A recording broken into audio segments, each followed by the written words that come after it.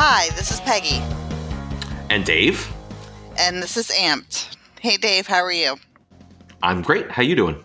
I'm doing well. I mixed up our intro a little bit today. I'm trying to keep it fresh. I heard that and I was rattled for half a second and I thought I recovered rather well. You did. I thought you did a great job.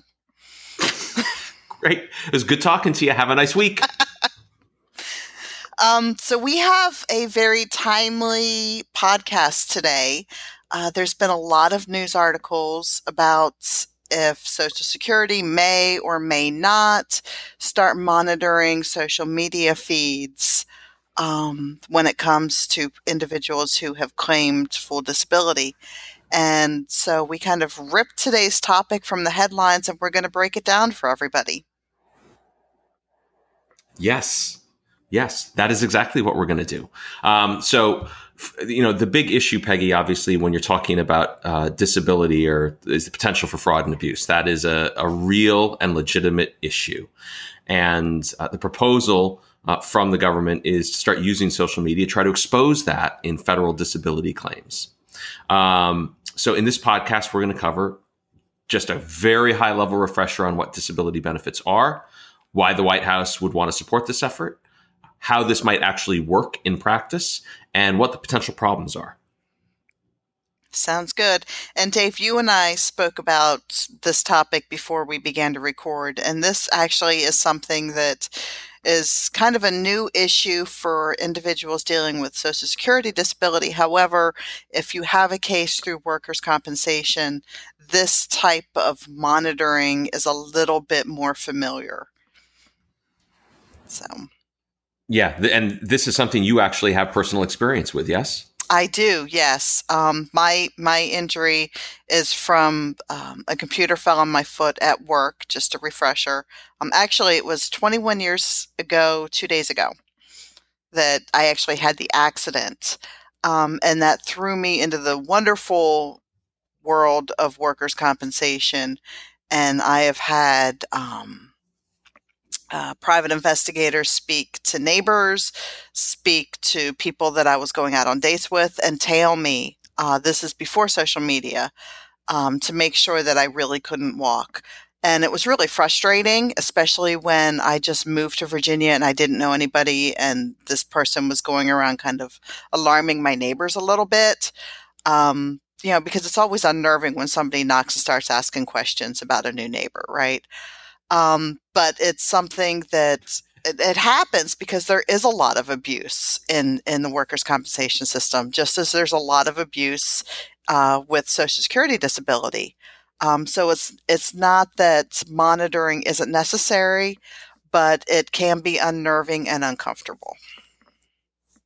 Yeah, I would think, especially in the Washington, D.C. area, when all of a sudden people are knocking on your door, is this the CIA? Is this what's going on? Is my neighbor a spy? Why are they investigating them? And we should come back to this point, Peggy, around the difference between what you experienced historically and monitoring social media, because this actually speaks to some of the concerns that are unique to social media for this purpose.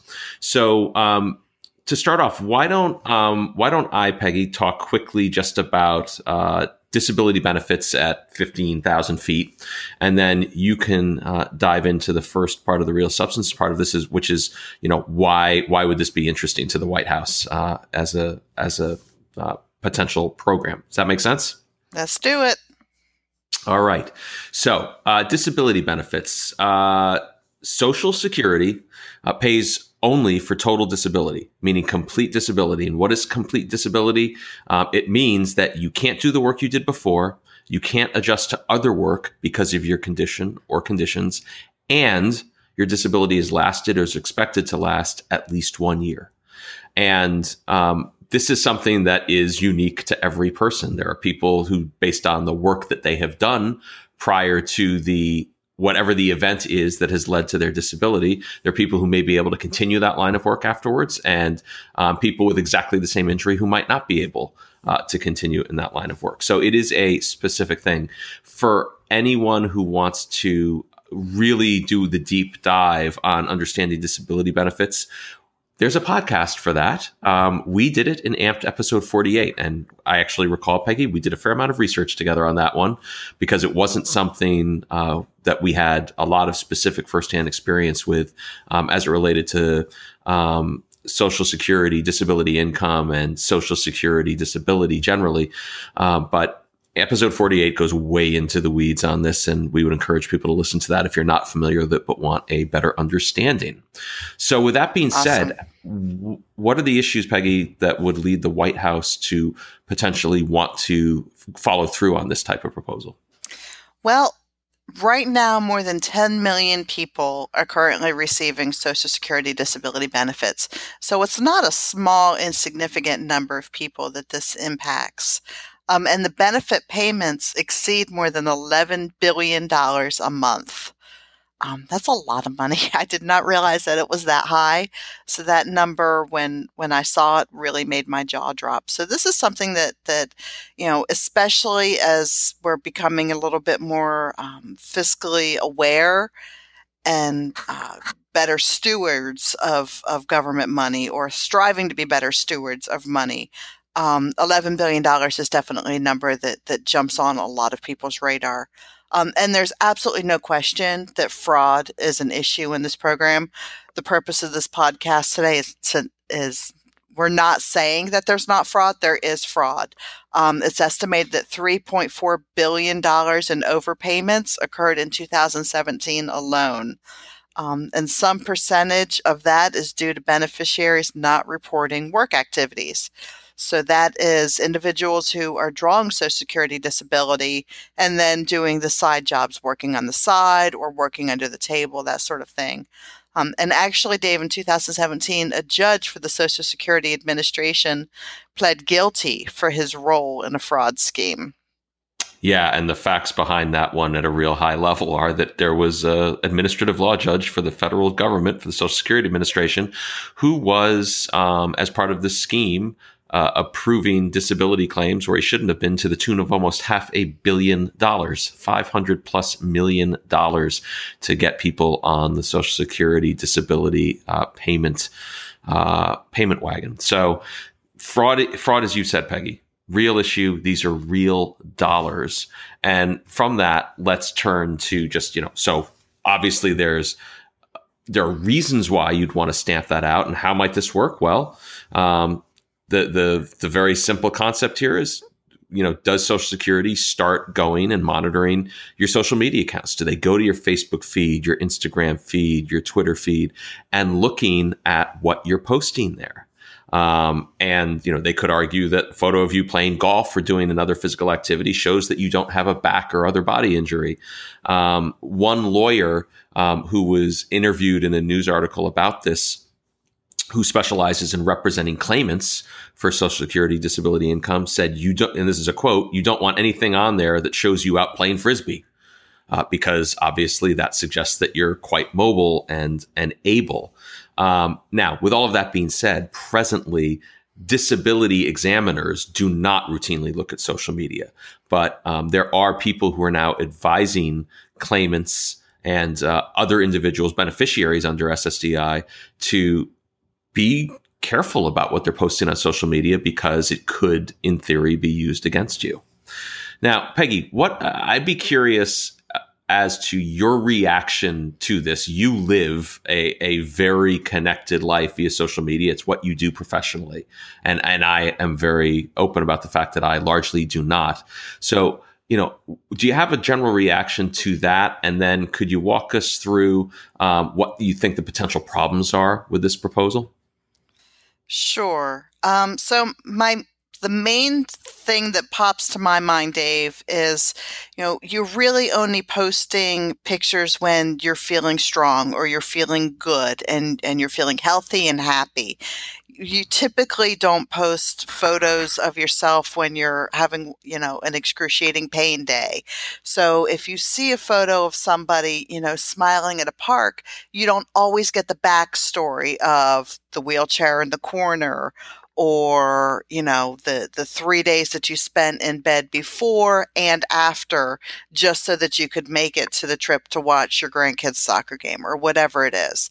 That social media really only provides a snippet, and it's usually a positive snippet of what's going on in that life. So if somebody is going to analyze an entire lifestyle and make assumptions about if that individual is disabled or not disabled, just looking at one snippet that is often very carefully curated is not always going to provide the most accurate portrayal. The other thing is that, and I'm notorious for doing this, sometimes I post photos that are 3 or 4 years old because they make me happy, or they reminded me of somebody else, or I'm feeling reminiscent. So just because a photo is posted, today doesn't mean that it was necessarily taken today. So I would caution examiners to, if you're going to be looking and analyzing a feed, how are they going to be able to judge if that is a contemporary photo or if that's kind of an individual's flashback photo? And the third one is that social media profiles are notorious for identity theft. People create clone accounts all the time. And I could really see this becoming a huge issue.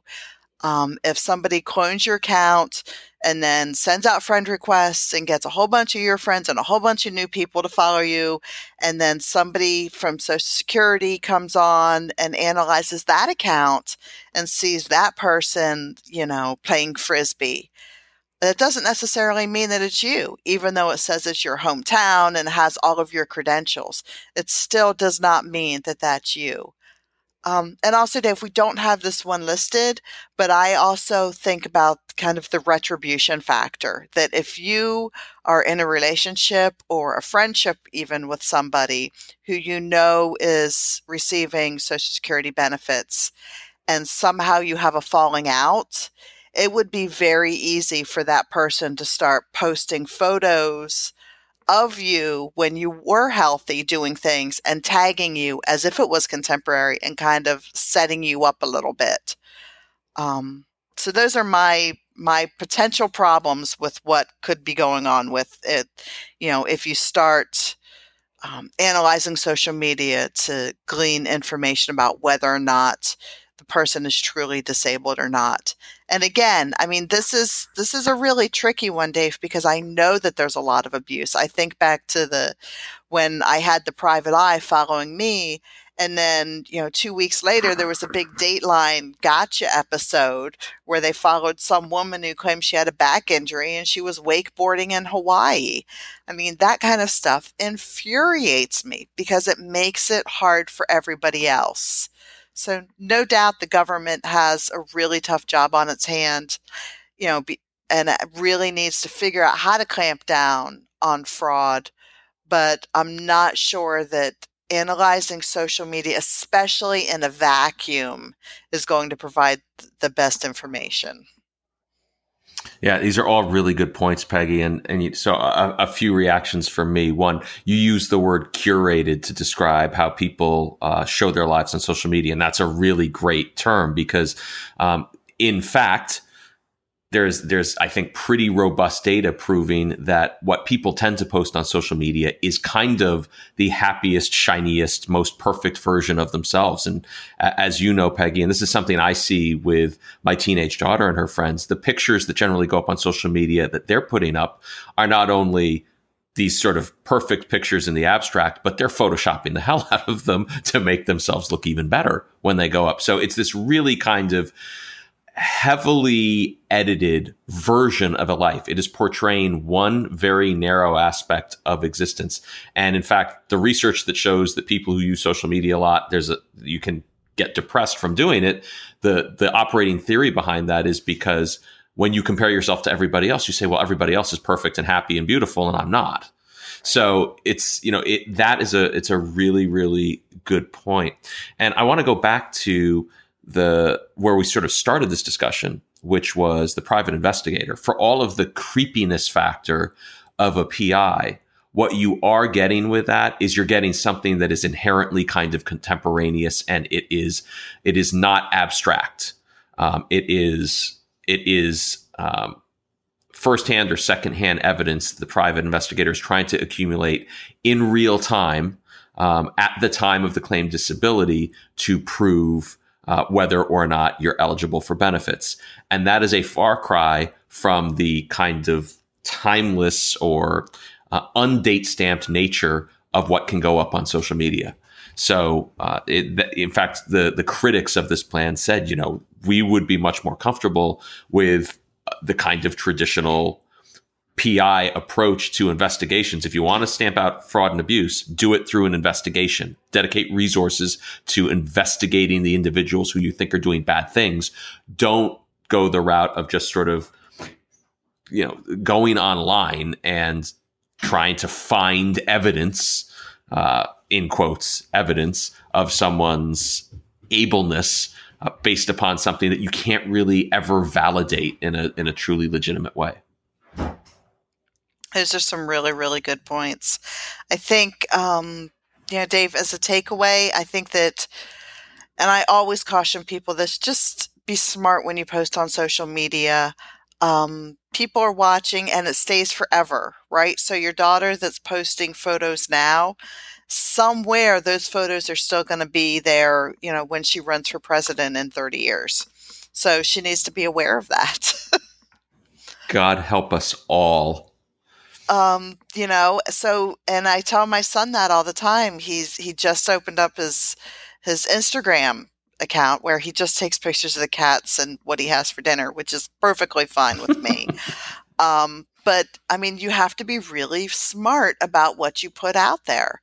And it is very heavily curated. And as long as you know that, that's fine.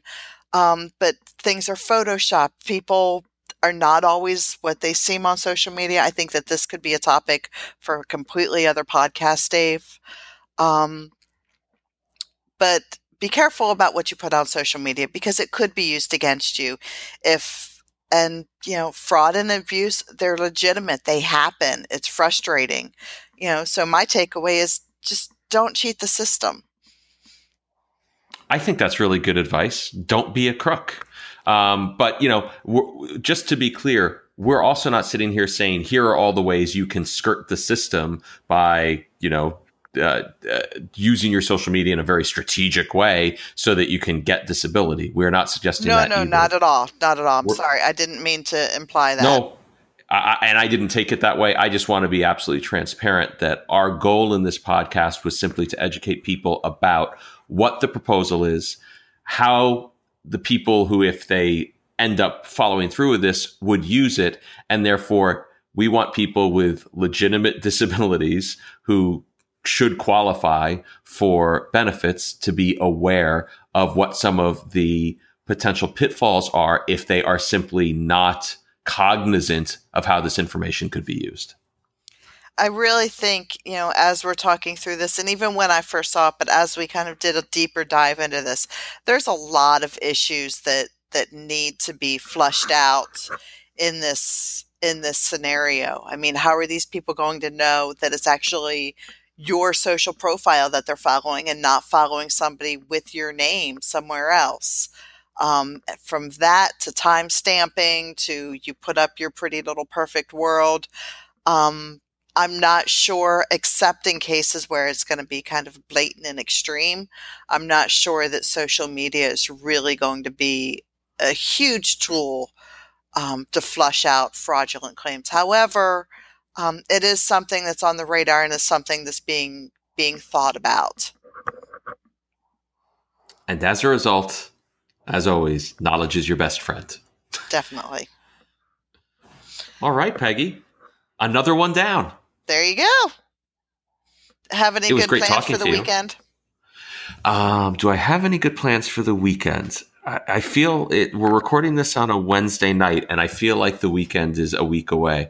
I don't think I have any specific plans this weekend, Peggy. I think it's going to be a weekend of hopefully reading and relaxing. And Kara and I are binge watching The Sopranos again. I've never seen it.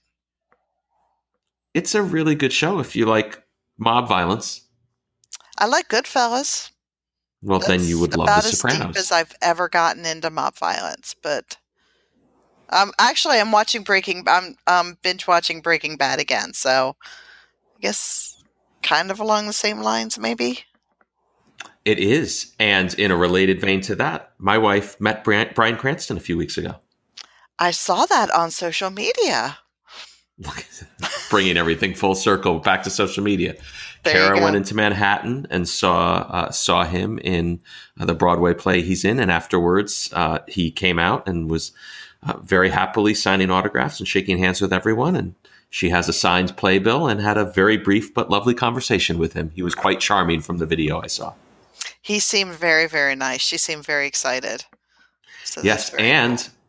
Another very cool fact about Bryan Cranston, in a past life when the organization that I work for was sponsoring the Wounded Warrior amputee softball team, Bryan Cranston was still part of the Breaking Bad cast at that time and actually hosted, I think more than once, a rather large fundraiser for the Wounded Warrior amputee softball team in Albuquerque at the minor league stadium there, and had all of these Hollywood people and people from the cast playing in a softball game against the Wounded Warriors softball team. Did you go? I did not. I did not know about this until after it had all happened. Man. But I did hear from all of the guys on the team after the fact. They were like, "Oh, Bryan Cranston is a cool dude. What a great guy." Wow, I'm jealous. So another reason to love him besides Breaking Bad. Yeah, there you go. He's a good guy. All right. And even he is careful about what he posts on social media. You would know better than I. I'm not following him on any feeds. Yes. Oh, and if you want to follow us, Amped Pod on Facebook, Amped Pod on Twitter, or you can always connect with us through our private network. If you want to keep your limb loss, limb difference discussions, questions, support separate from your social feed, we have an app for that. You can go to ampedlife.com and join the Amped Army. Yeah. And when you do that, you can even then go and download the specific app so you have a mobile access on your cell phone. We can be with you wherever you go. Absolutely. That's what we're here for. All right, Dave. Phenomenal. Have a good one. You too, Peggy. Take care. Bye.